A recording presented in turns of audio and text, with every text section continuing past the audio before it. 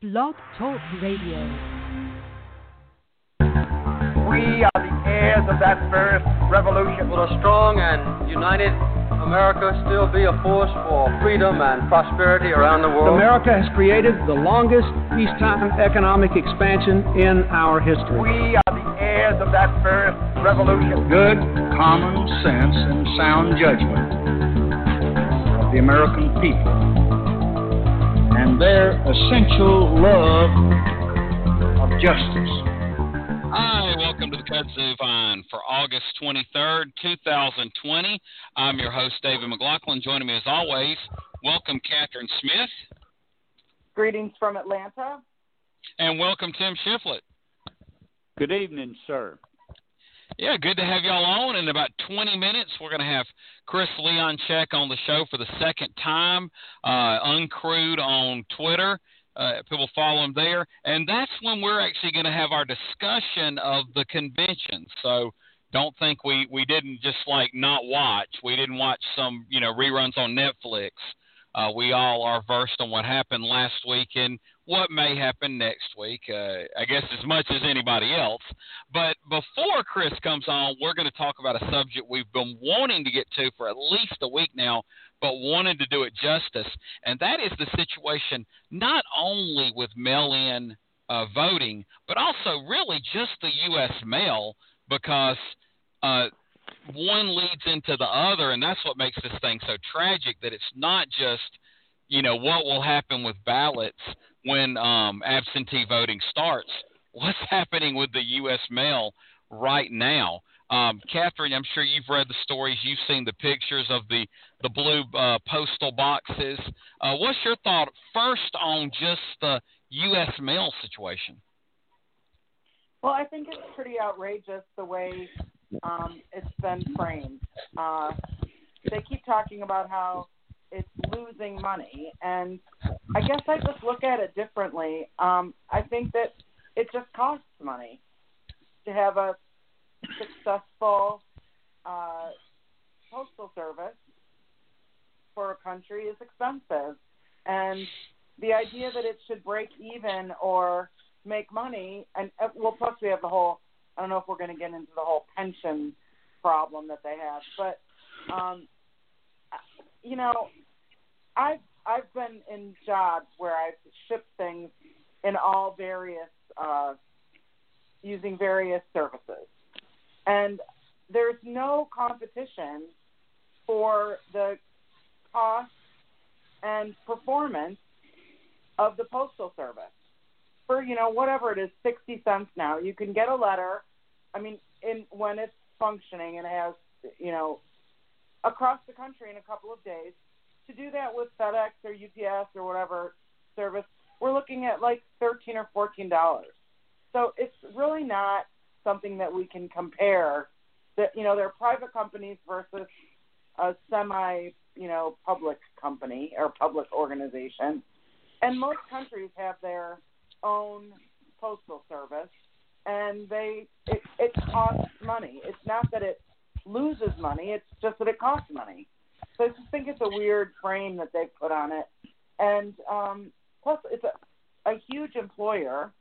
A lot of people have been pulled out of poverty by working at the Postal Service, making, good, solid middle-class wages and purchasing homes and, participating fully in the economy. So I just think it's very short-sighted to look at it as an expense instead of a investment, I guess.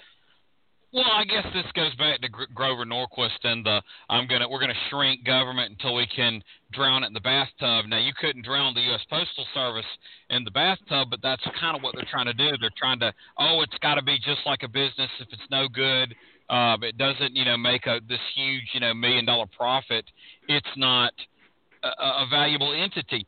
Tim, I remember a movie that Kevin Costner was in back in the 90s called The Postman. I don't think that movie got very good reviews, but the actual point of that movie was very valid. It was a post-apocalyptic situation where everything had broken down in society, and Kevin Costner went across the country and he started to see, he found like a bag of mail and he used it and he delivered the mail. And they started delivering more and more mail that had been piled up, and they started getting new mail. And it kind of rebuilt American society somewhere in the future. And it kind of showed how much postal communication matters, even in this fictional story. Isn't that kind of the larger point as far as the postal system goes?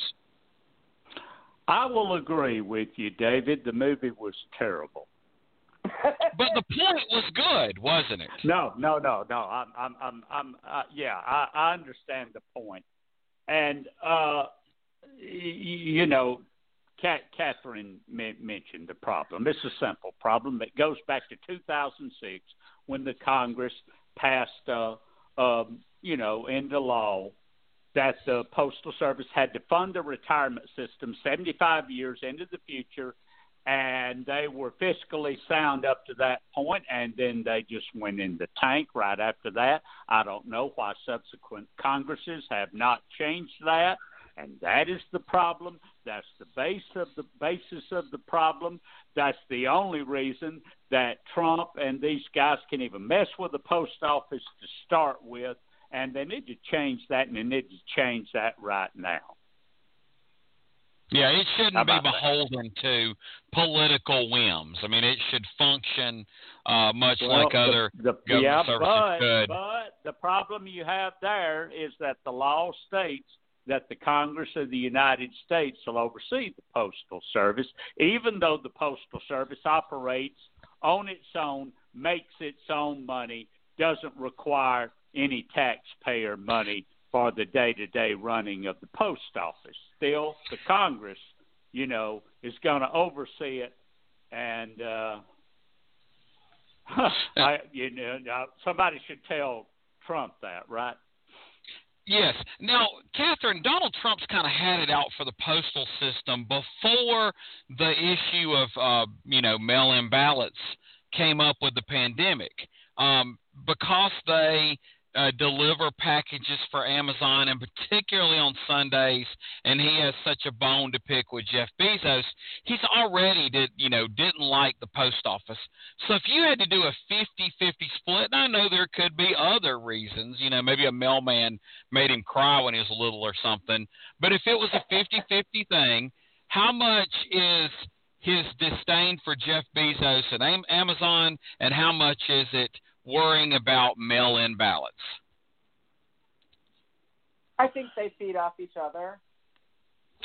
I think, he started out with a disdain, and then when he learned more about mail-in ballots, that just made it worse. But I want to point out one more thing that doesn't get talked about very often. It's also that the Postal Service is a legal function too. When you things need to, certain documents, official documents, have to go through the Postal Service. You can't send some things by FedEx. They have to go through the Postal Service. So I think that's the other piece of this, that it serves an official purpose as well. So I just think that this is very short-sighted. But I think as far as the president goes, he will, go after whatever he'll go after for whatever reason he has without revealing it. So it could be Bezos. It could be, like you said, some postman was mean to him or something, or it could be or it's just a combination of all the things. So. Catherine, speaking of combinations, I do have to fact check you. You used a proper noun and a verb that never happened together, and that would be Trump learned. So, check that next time. No Trump learned. I don't know if you noticed, but I stumbled on that, trying to,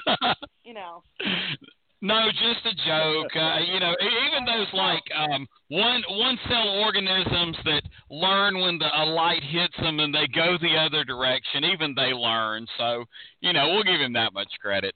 So, in all seriousness, let's just talk about, I'm going to stay on the mail side, and then we're going to flip over. People aren't getting their pension checks. People aren't getting things they ordered. I'll go and tell you, I ordered I have to wear them every day teaching, and I ordered some, coverings that are more comfortable. I have one of them, and I need about 5, so I don't have to wash it out every day. And so I ordered a 4-pack on Amazon, and it has been slow delivery, and it appears it's not, the order was fulfilled pretty quickly. And so, need items are getting held up. Tim, what's going to be the political implications of just simply holding the mail up? I mean, how many people, in particular older voters who probably put more value on the physical mail than a lot of younger voters, is he going to lose or tick off with this move? David, I have thought all through his presidency. Aha, he has finally gone over the edge, and people are going to see him for what he is, and that's going to be that, and that's going to be the end of Donald Trump. And I'm going to say it's not really going to change that much of anything. His supporters are going to blame it on anything except for him, and everybody else is going to know better. Let's just hope that everybody else is over 50% of the voters and go to vote. That is what we hope now.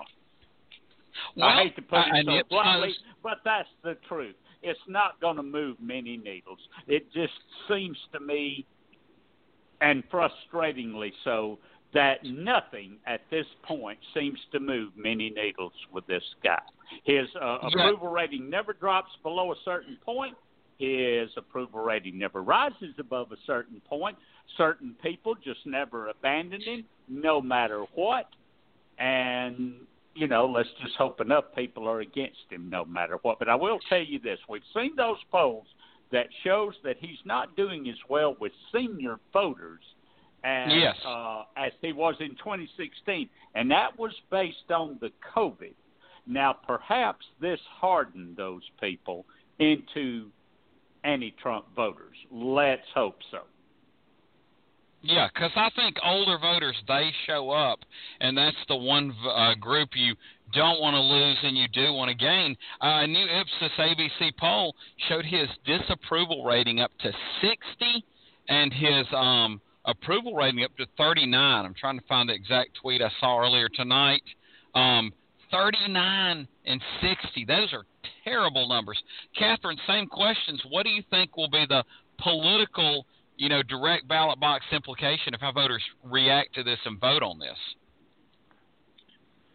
Well, I think Tim's right. It doesn't seem that anything really, moves the bar for his supporters. But I do think that senior voters who might be on the fence or not really undecided, but undecided. These are the kinds of things that will set them off: the COVID and the Postal Service. And you're absolutely right about pension checks. Apparently, a lot of people, including myself, get their prescriptions through the mail, and those are being slowed down. There's a whole lot of things that we don't really think about on the industrial side. Apparently little baby chicks get sent through the mail. There's actually 526 species of animals that can be sent through the U.S. Postal Service, including a variety of birds and reptiles. And apparently that's those are being held up, and that's affecting farms who are shipping out chicks to their customers, and they're not getting there in time, and they're dying. So there's a lot of industrial things that we don't really, or agricultural and industrial things that we don't really think about so much. Plus all the billing and invoicing and payments that go out from both small and large companies, banks, all those kind of things that use the Postal Service for a lot of their, communication with their customers. Yes, most definitely. So, yeah. Well, now, let's flip over to the other side of this. Maybe he's got a beef with Jeff Bezos.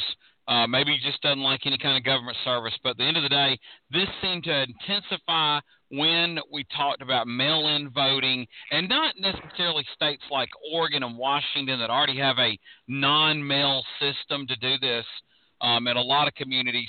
But, we saw in Georgia there was a push to do more mail-in voting for the primary. Now in the general, just this weekend, my wife and I got notices that we could get absentee ballots, and I was and my wife's the same way. I just don't trust this. I'd rather go in person because, this election is just too important. Tim, how effective will this be, and where will it be the most effective in actually manipulating the vote count, if at all? Well, in my county, I don't think it will manipulate much of anything. I can early vote comfortably, easily. So I can either early vote or do anything I want to do. Stacey Abrams said it best. Vote as early as you can, and then any slowdown in the mail will not affect you.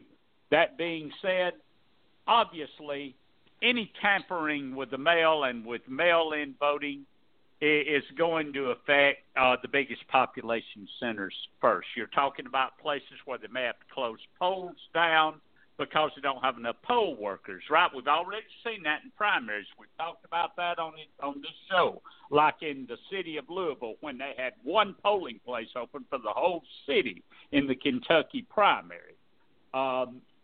It'll certainly affect those places because you're talking about neighborhood polling places where people have walked to vote who do not have transportation otherwise, and therefore they will need to turn to mail-in voting. Well, what if they don't trust it, and what if they believe the stories they hear and they say, you know what, there's just no reason to vote because my vote probably isn't going to count anyway. Ding dong, Donald Trump wins, right?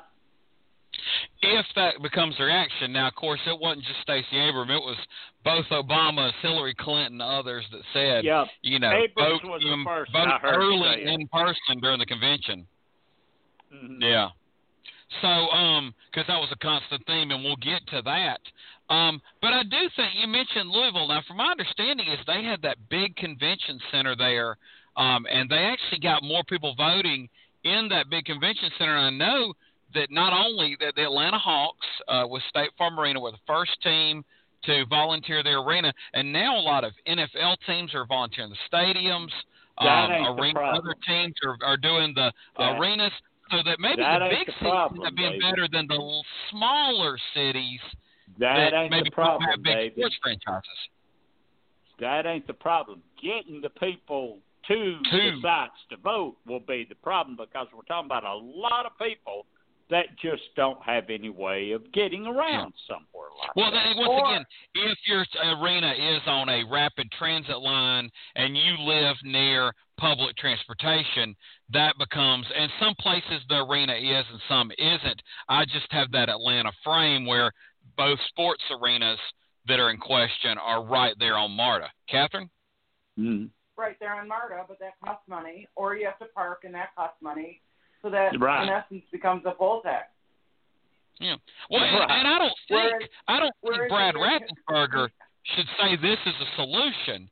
This is the Atlanta Hawks saying that what Brad Raffensperger's doing is a problem, and they're trying to alleviate it, fix it. You have once again, the NBA is fixing problems that the Republican government can't handle. Just like with the testing, they and Yale University developed a saliva test in the tongue that is easier to get results back. Well, let's go ahead and shift gears because right now we've got our guest on the show. Welcome back to the Kudzu Vine, Chris Leonchik. Hey, how are y'all doing? Oh, good to have you back. And we saved it for you. We know you probably watched the Democratic convention. You've probably heard about what's going on in the Republican convention. We're going to have a little conversation around those to be the core of the conversation. So let's kind of get off first with your thoughts, and I'll let Catherine and Tim give their thoughts as well. What did you think overall of the first virtual convention? I I think they had a really tough job to do, of course, being all virtual and all that, but I think they hit it out of the park, especially with the Joe Biden convention, the acceptance speech, the roll call vote, the Obama speech. I think, like, being in a certain location gives a speech more, gravitas or to the situation, and they really exemplified that in all 4 nights of the convention. Yeah, it was kind of like there were four places. You had Los Angeles and just a sound studio where you had that night's host, and that kind of did have a PBS telethon feel, no matter which one of the 4 hosts it was. Then you had Congressman Thompson in Jackson, Mississippi, and that location looked really small. That looked like it was very tiny and uncomfortable. You had a place in Milwaukee in which Tom Perez and a few others emanated from. And, of course, you had Wilmington, Delaware, where both not only Joe Biden but also Kamala Harris and I think Chris Coons and a few others spoke from as well. So you had all 4 venues. Which one of those 4 venues do you think worked the best and maybe the worst? I think the Wilmington, the riverfront, where Harris and Biden delivered their speech really, was probably the best out of all 4 of them, especially after night 4 and you saw Biden and his wife meet with Kamala and her husband, the big fireworks celebration. It really added to the, celebratory mood. There weren't any balloons, but there were fireworks, let's just say that. As for the worst, I think some of the like Chuck Schumer spoke in front of the Statue of Liberty, and it was like a little smudge in the background you could see. I'd say, yeah, that was probably the worst. More focus on the camera than anything else, though. Yeah, and that would have been better in day. That should have been a taped speech, and I think it would have been more effective because you would have the daytime background instead of live. And I just, wherever they taped poor Congressman Thompson and Jackson, it was just so close. Well, I'm going to pass it to Tim quickly. It's going to come back around to me, given this format. Tim's he can give his thoughts, and then he can add any questions for you. Tim? Yeah, well, I was really glad that they pulled it off. That it could have been gone downhill really fast, and I thought under the circumstances they did a great job. The question I want to ask you, Chris, is who delivered the best speech on those 4 nights and why? That's a hard one, honestly. There are all so many good speeches. I think it has to be a tie between Barack Obama on night 3 and Joe Biden on night 4. Barack Obama gave essentially a wake-up call to America, if anyone hasn't woken up already by this point. He was like, don't mess up again.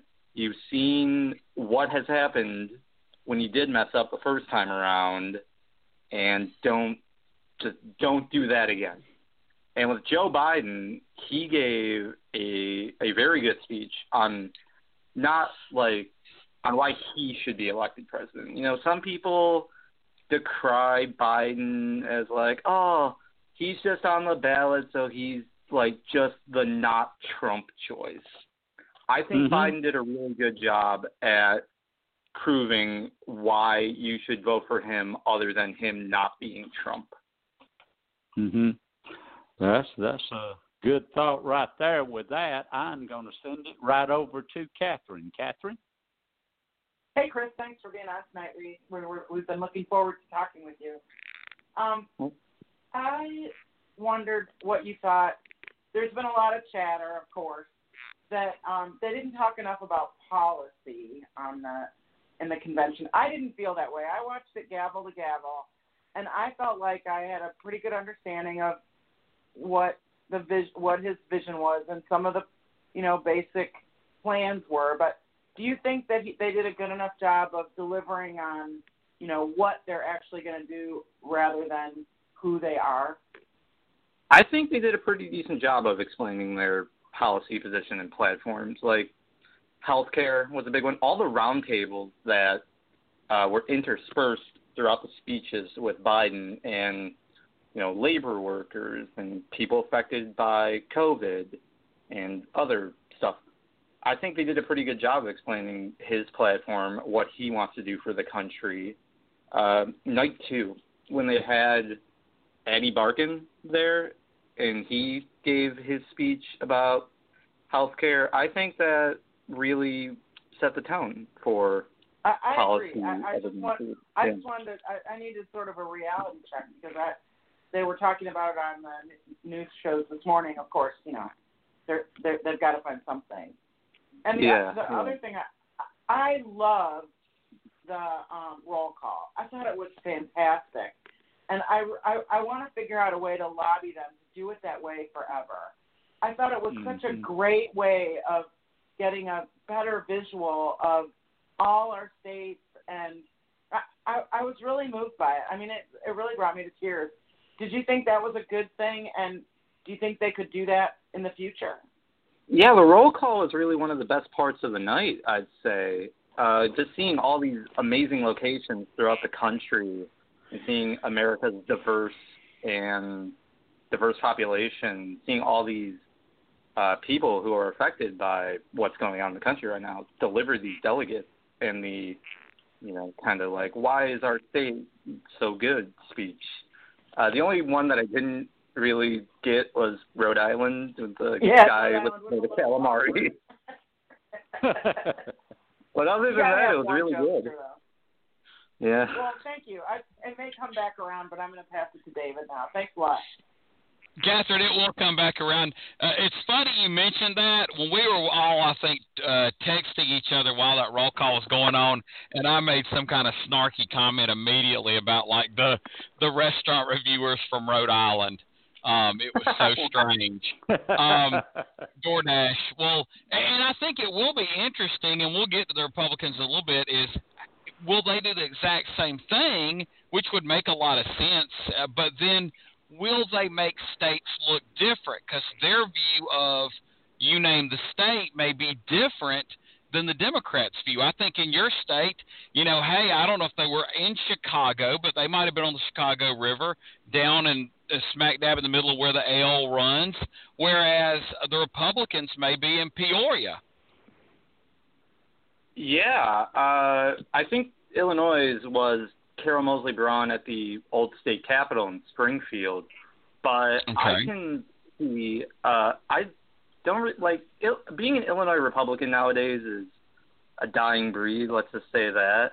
So it's going to be interesting to see if they'll do something like the Democrats, and I don't know where they would do it for Illinois. It's like a farm maybe in downstate. It's just so hard to think of. Yeah, I think it's going to be interesting to see how they both, if they end up choosing that same format, how they both view their state. I mean, some places like, Montana was out on a ranch, and the Republicans will be on a ranch too because, that's just what, Montana is in like the one of the Pacific Island territories. I mean, it's probably going to look very similar. Well, talking about, and I think you're right, I think I used the term peak Biden. We got peak Biden with that speech. I also think, even though it was very short, Bill Clinton had the line of the night when or maybe the line of the convention when he said, if you want somebody that watches TV and then tweets about it, he's your man. And that was actually Political Wire's quote of the day the next day. Which just shows how masterful a speaker and communicator he is, even with 5 minutes in his living room. I want to add, I thought the saddest thing of the convention, and it really saddened me, was the Carters. They did not show them. They had them speaking over the video, and I think that was a reminder that just what we went through with John Lewis, Georgia may be going through with that, unfortunately, sooner than we'd like with First Lady and President Carter. The fact that I don't think they could even, visually show them, given their age and, the fragility of this pandemic, they may have had to record it even without video, somebody being there. So that kind of saddened me, I thought, because it just created a reminder. Well, let's move over to the Republican convention. We've got the lineup. It's a who is who of who. Because I looked at this lineup, and I mean, I follow some politics, and there were people I'm like, who is that? And of course, there's lots of Trumps. What is your thoughts on this lineup that you've seen so far, the list of RNC speakers? It's to put it bluntly, it's very cursed, to say the least. Some of them, I will give them credit. Like one or two are okay. Like I think the Florida lieutenant governor is speaking. She's been pretty good, but after a while, you just get to like, oh, the Covington Catholic kid's speaking. Oh, the couple who pointed their guns at the Black Lives Matter protesters are speaking. Oh, every single Trump is speaking. Like, it just like goes from like a middle of the road to like rock bottom really fast. Yeah, I think there's a theme there. If you look about the speakers that the Democrats had that were regular folks, you had the healthcare activist that has ALS, and it was about him trying to get more people healthcare coverage. You had the young man from New Hampshire that stuttered and how Joe Biden helped him, and it wasn't about me, whereas the people from St. Louis, we pulled out guns to protect our property. You know, that's their theme. The kid, the media got it wrong about me and the Native American on my trip to D.C., me. And so it's a very different look how they're going to use the average people, if you will. You know, the speakers, they do have some people that are kind of, I guess, you know, reflect some future, you know, some diversity. You have Tim Scott and Nikki Haley on the first night. You got Dan Crenshaw later on. But I noticed, and I really wish there was an alphabetical list because it's going to be like a word search and I've missed it. But it doesn't appear they have a lot of these Republican governors. You're missing the Ron DeSantis's and the Brian Kemps and the Greg Abbotts that have been the face of the pandemic fight on a state-by-state basis. Do you think that was on purpose, or do you think they just would rather have some of these other folks than these red state, large state governors? It could be. Well, you know as well as anyone else, Brian Kemp, how bad he's been handling COVID in that state. We think that, though, but the Republicans think that.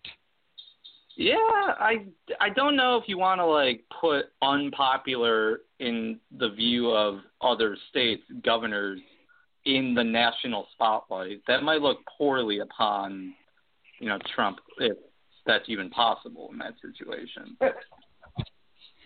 Yeah. I mean, honestly, I blame Donald Trump more than I do Brian Kemp. I think Brian Kemp's got his cueing from the White House. I think if the White House had different cueing, he would have different response. Now, it's his job to handle Georgia, and I think the same thing from Ron DeSantis.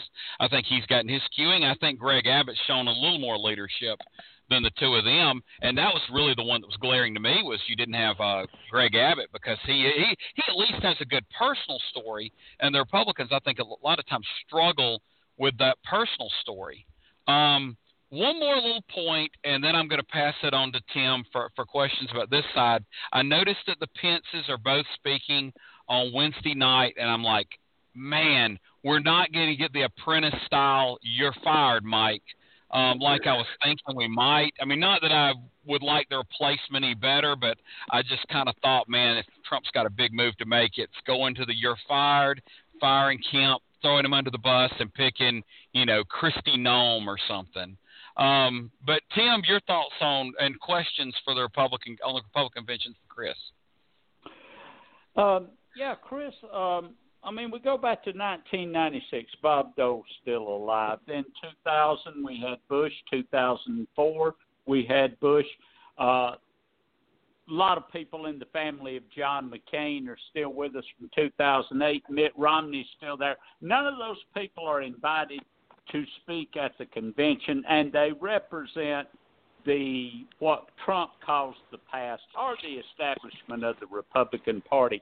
So is Trump actually playing this convention toward targeting his base only to get them fired up?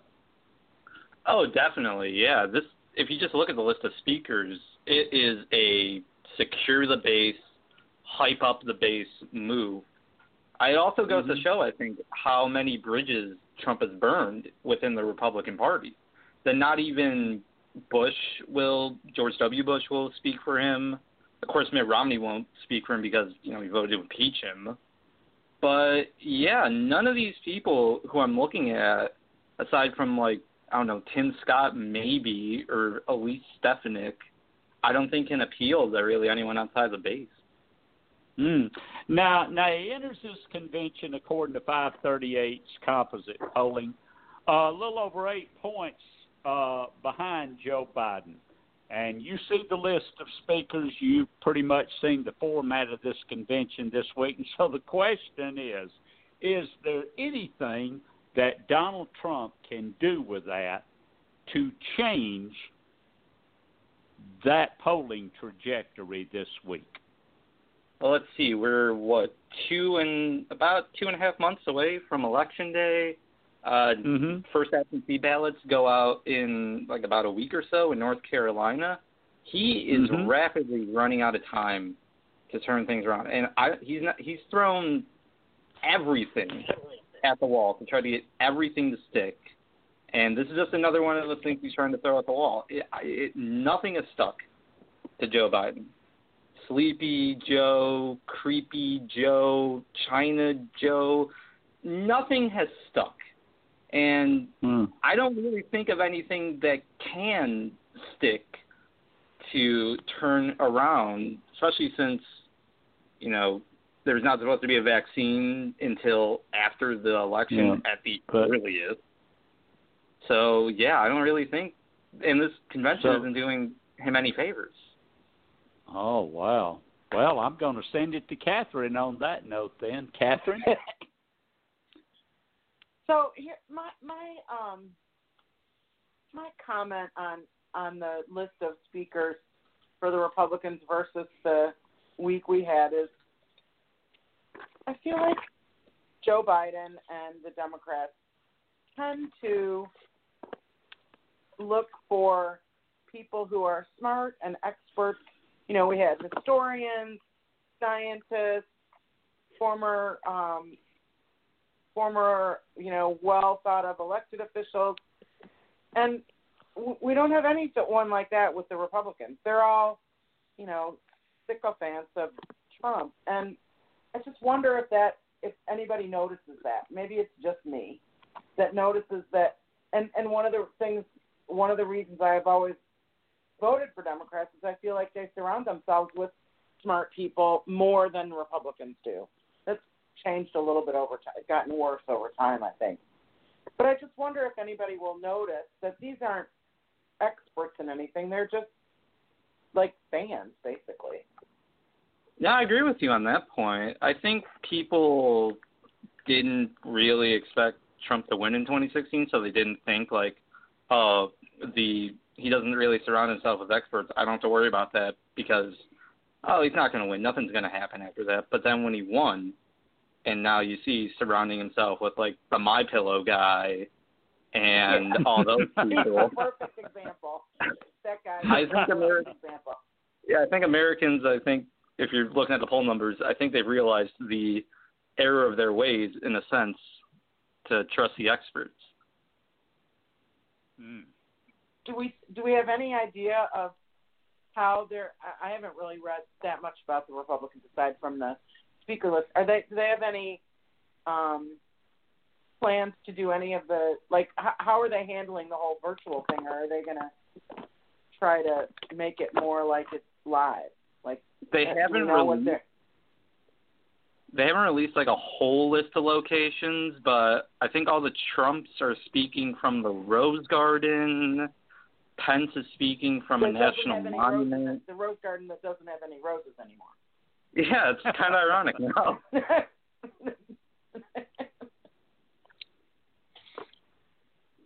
Well, yeah, and it'll be. Thank you so much. Yeah, it'll be dark as well. Yeah, it's going to be dark, and so even if the Rose Garden was full of roses, it probably wouldn't show up that well. Well, and I do see that Dana White is on the speaking agenda. I guess that's the commissioner of the UFC. So he's an expert at promoting cage fighting. I would think they would have more possible Democratic fans and they wouldn't want to alienate them. But surprised at that.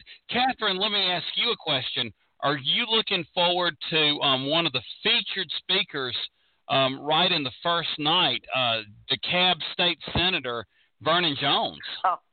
Vernon. Oh, my God, Snuggles. I can't believe he's going to be on. Vernon. Yeah, I mean, and somebody made the point today on Twitter, you compare Vernon Jones and I guess the guy that switched parties, Jeff Van Drew, to John Kasich, Cindy McCain, Christine Todd Whitman, Meg Whitman, Susan Molinari? I mean, all these Republicans that at least have some gravitas compared to a guy that was a state senator that, ran for everything else and, lost half of those elections, and then this guy that switched parties that may go down in November. It's not equal by any means. I'm shocked they didn't get Rob Blagojevich to speak.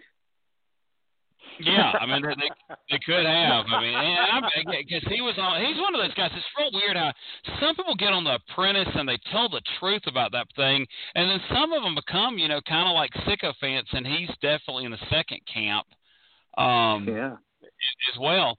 Well, one more question on this Republican convention, Chris, and that would be, there's also not a lot of the senators that are in tough races. Like Doug Jones spoke at the Democratic convention, and I'm sure, and I know they had Sarah Gideon, who's running in Maine. She both said a short little speech and introduced a musical act from Maine on the shores. And so they tried to highlight some of these Senate candidates in competitive races. I don't see Martha McSally. I don't see Cory Gardner. And once again, I know I'll say I don't see, and then Tim will go, well, they're on Thursday night. You didn't look good. But I really don't see a lot of these Senate candidates in these tough races.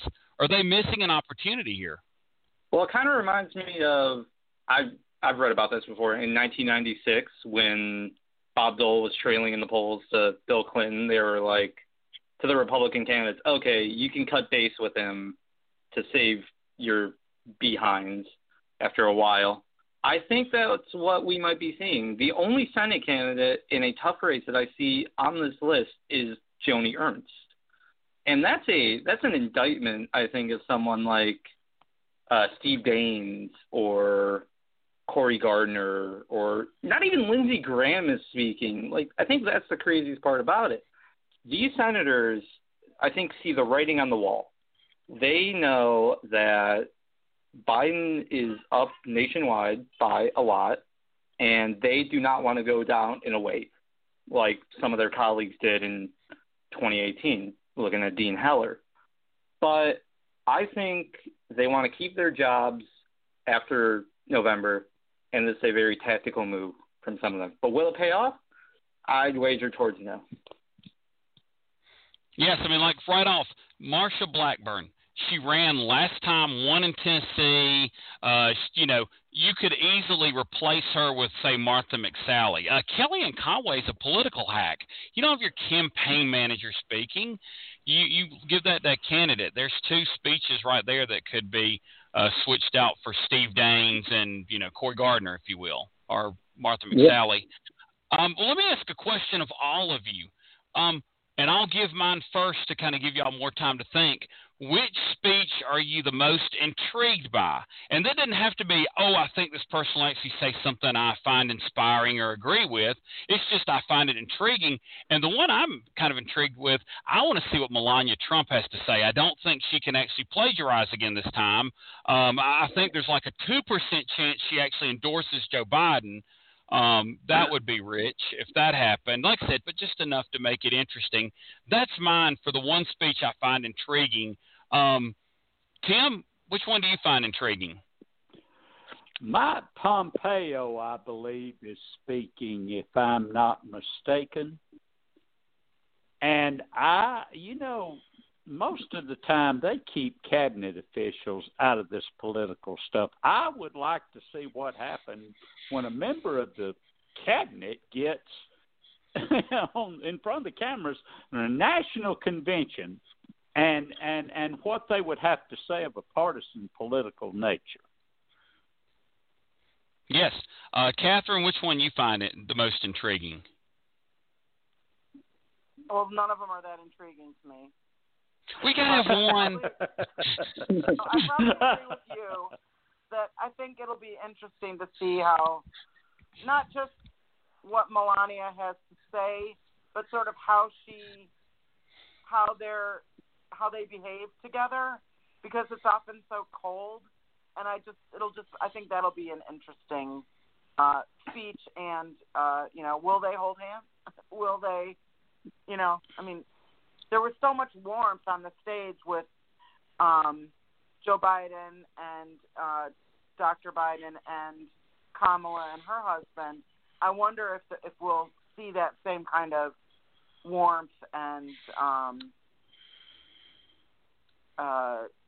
love exhibited between the Trumps. Yes, and Chris, I'll let you have the last one on that since we didn't prep you on that question. Which one did you find to be the most intriguing? I'm going to be really interested to see Nikki Haley's speech. It's kind of clear that she really wants to run for president in 2024, and I want to see how she's going to strike a balance between the Trump GOP and the suburbanite GOP that is kind of weary of him. I imagine it's not going to go that well, but it's going to be interesting to see if it's a train wreck or not. Yeah, and there are a handful of folks that are the future, if you will. I think she's one, Dan Crenshaw, Elise Stefanik, Tim Scott. I think those folks, that because if the RNC could have gotten a hold of this convention list, every night would have had picking up the pieces after Donald Trump. Who do we begin to feature? I think Tiffany Trump, they're actually letting her speak, which will be kind of like, that's different. Although it may be kind of splashed in between with her and Eric since they're on the same night. It kind of lets them know where they stand, that they're having to share a night as well. Keeping them in check. And then I guess one final question, and I'll once again go first to kind of give y'all some thinking time, is a missed opportunity from the Democratic convention looking back, because y'all mentioned, Doug, Kamala Harris's husband, and I've heard that people really like him, and when he was out in Iowa campaigning, that people thought he was just a really entertaining guy that always was ready to defend her, just had a great time at the fair, and really humanized the couple in a lot of ways, and was a real plus. He never spoke. He didn't introduce her as the speaker. It was a mix of her sister, her niece, and her stepdaughter, his daughter. So it wasn't like he was slighted there, because you're always wanting to promote your kids, and anything they do, you feel positive, but they never really let him speak. They didn't do much on him, and I think there's a lot of upside if they highlight him in the future. Y'all can give y'all thoughts on that. At the same time, telling anywhere else you think might have been a missed opportunity with the Democratic convention. Who's first? Oh, that would be good, Catherine. Catherine, you sound ready. I'm going to let you be first.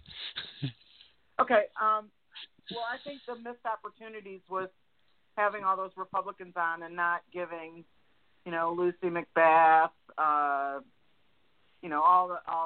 some other Democratic candidates, not giving them an opportunity to speak. That, I think, was a missed opportunity. As far as,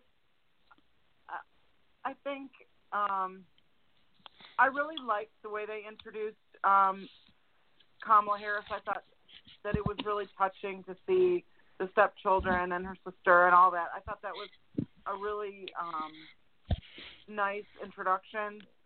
So I guess I don't feel that was really a missed opportunity to use her husband in a more out front way. But and I'm sure we'll get to know him on the campaign trail, and as things, I'm sure there'll be interviews with him with the two of them.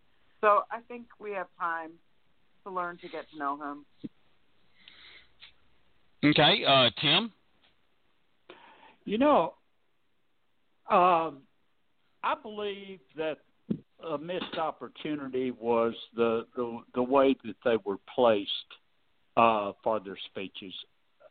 To me, the very best speech of the convention was on opening night, and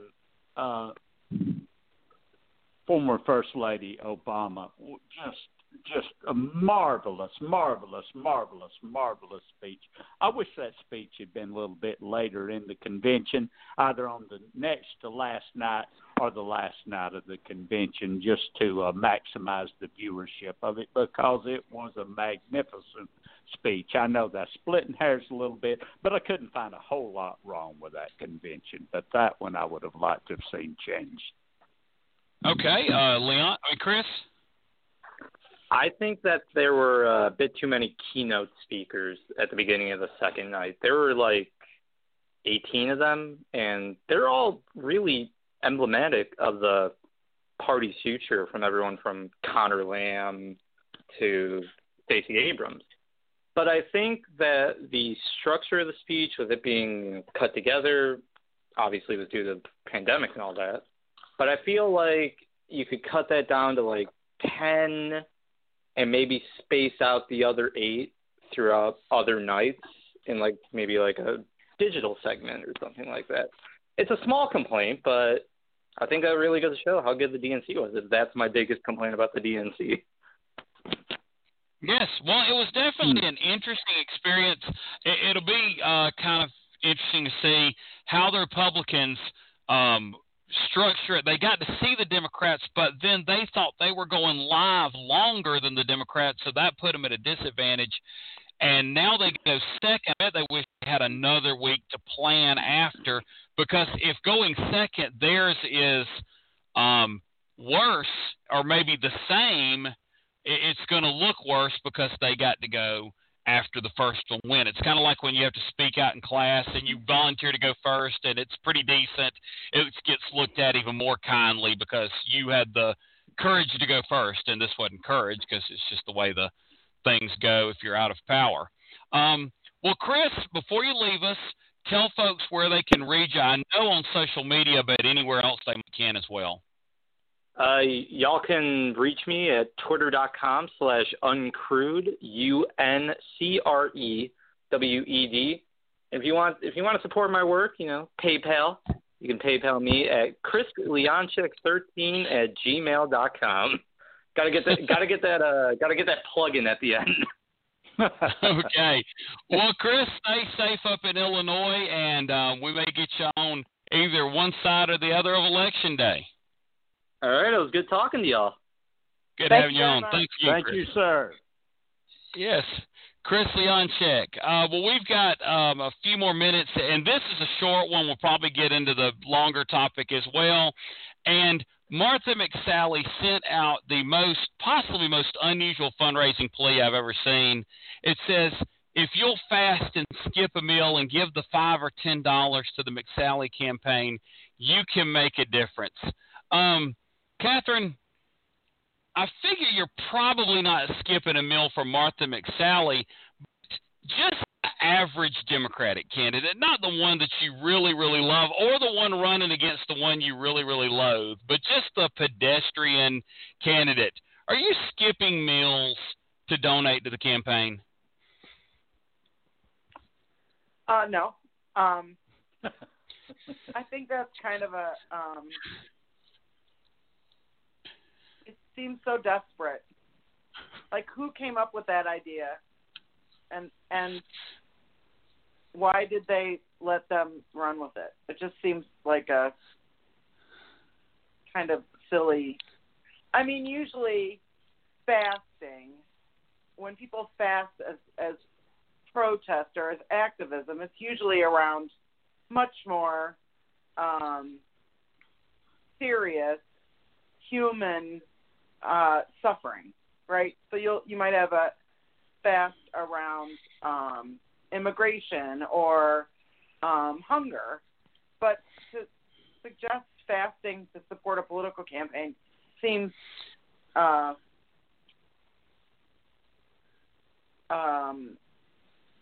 desperate. That's the only word I can think of. Tim, I think what they nixed was for just 60 cents a day, the cost of a cup of coffee, you can send Little Martha to Washington for 6 more years. I guess they nixed that one. Tim, are you fasting to send, to stop that mean old Mark Kelly, if you will? Yeah, well, first of all, I bet Donald Trump's not giving up any of his Big Macs and sending any money out there. And she actually wants people to skip a meal and send her the money. Why? Is she broke?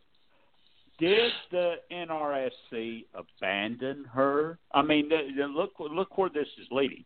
And if they did, is she done in their eyes? I mean, right now, the Real Clear Politics averages has Mark Kelly up by around 7 points. That's a lot in the Senate race in the state of Arizona, where Democrats historically don't beat too many people by 7 points, especially incumbent senators.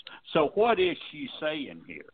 I mean, was she trying to make a joke? If she did, boy, it's a really bad joke. But she actually was asking, I mean, she gave the figures $5 or $10 or whatever she said. I mean, that does. Catherine's right. That reeks of a little bit of desperation. So I got to wonder if the spending boys at the Republican Senatorial Committee have basically cut her loose. What do you think, David? Yeah, I think that's a sign that the fundraising is really, really bad, and I understand. You can come up with a fundraising pitch for a non-political campaign that works for, but not a political campaign. Because I guess we've been conditioned. The Koch brothers fund everything for the Republicans. You don't have to skip a meal because the Koch brothers will, take care of you on the Republican side.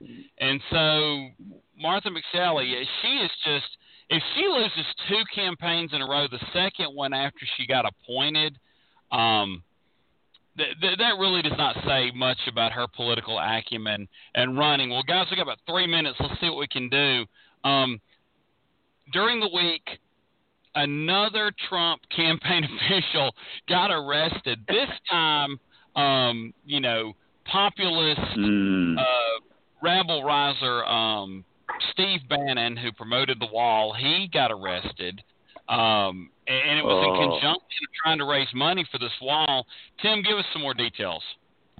Well, have you seen what's happening on social media where they're saying Republican National Convention, if you're not indicted, you're not invited? I think that just says it all right there. But federal charges, Bannon and 3 others arrested, federal charges that they defrauded contributors to the nonprofit Build the Wall. He pleaded not guilty. He was released on a $5 million bond. So another scandal involving a member of Trump's inner circle. $25 million is what he's accused of swindling. He apparently used hundreds of thousands of dollars for, quote, personal expenses after claiming to contributors, a lot of them who were $5 and $10 folks around the country, that all the money would go to fund the wall. And, of course, Bannon's story on the podcast and the social media the next day, it was all a lie to stop the wall from being built. And Donald Trump, as usual, distanced himself from Steve Bannon by, he worked early in the campaign and briefly at the White House, but he wasn't that important, blah, blah, blah. Rich irony, he was arrested by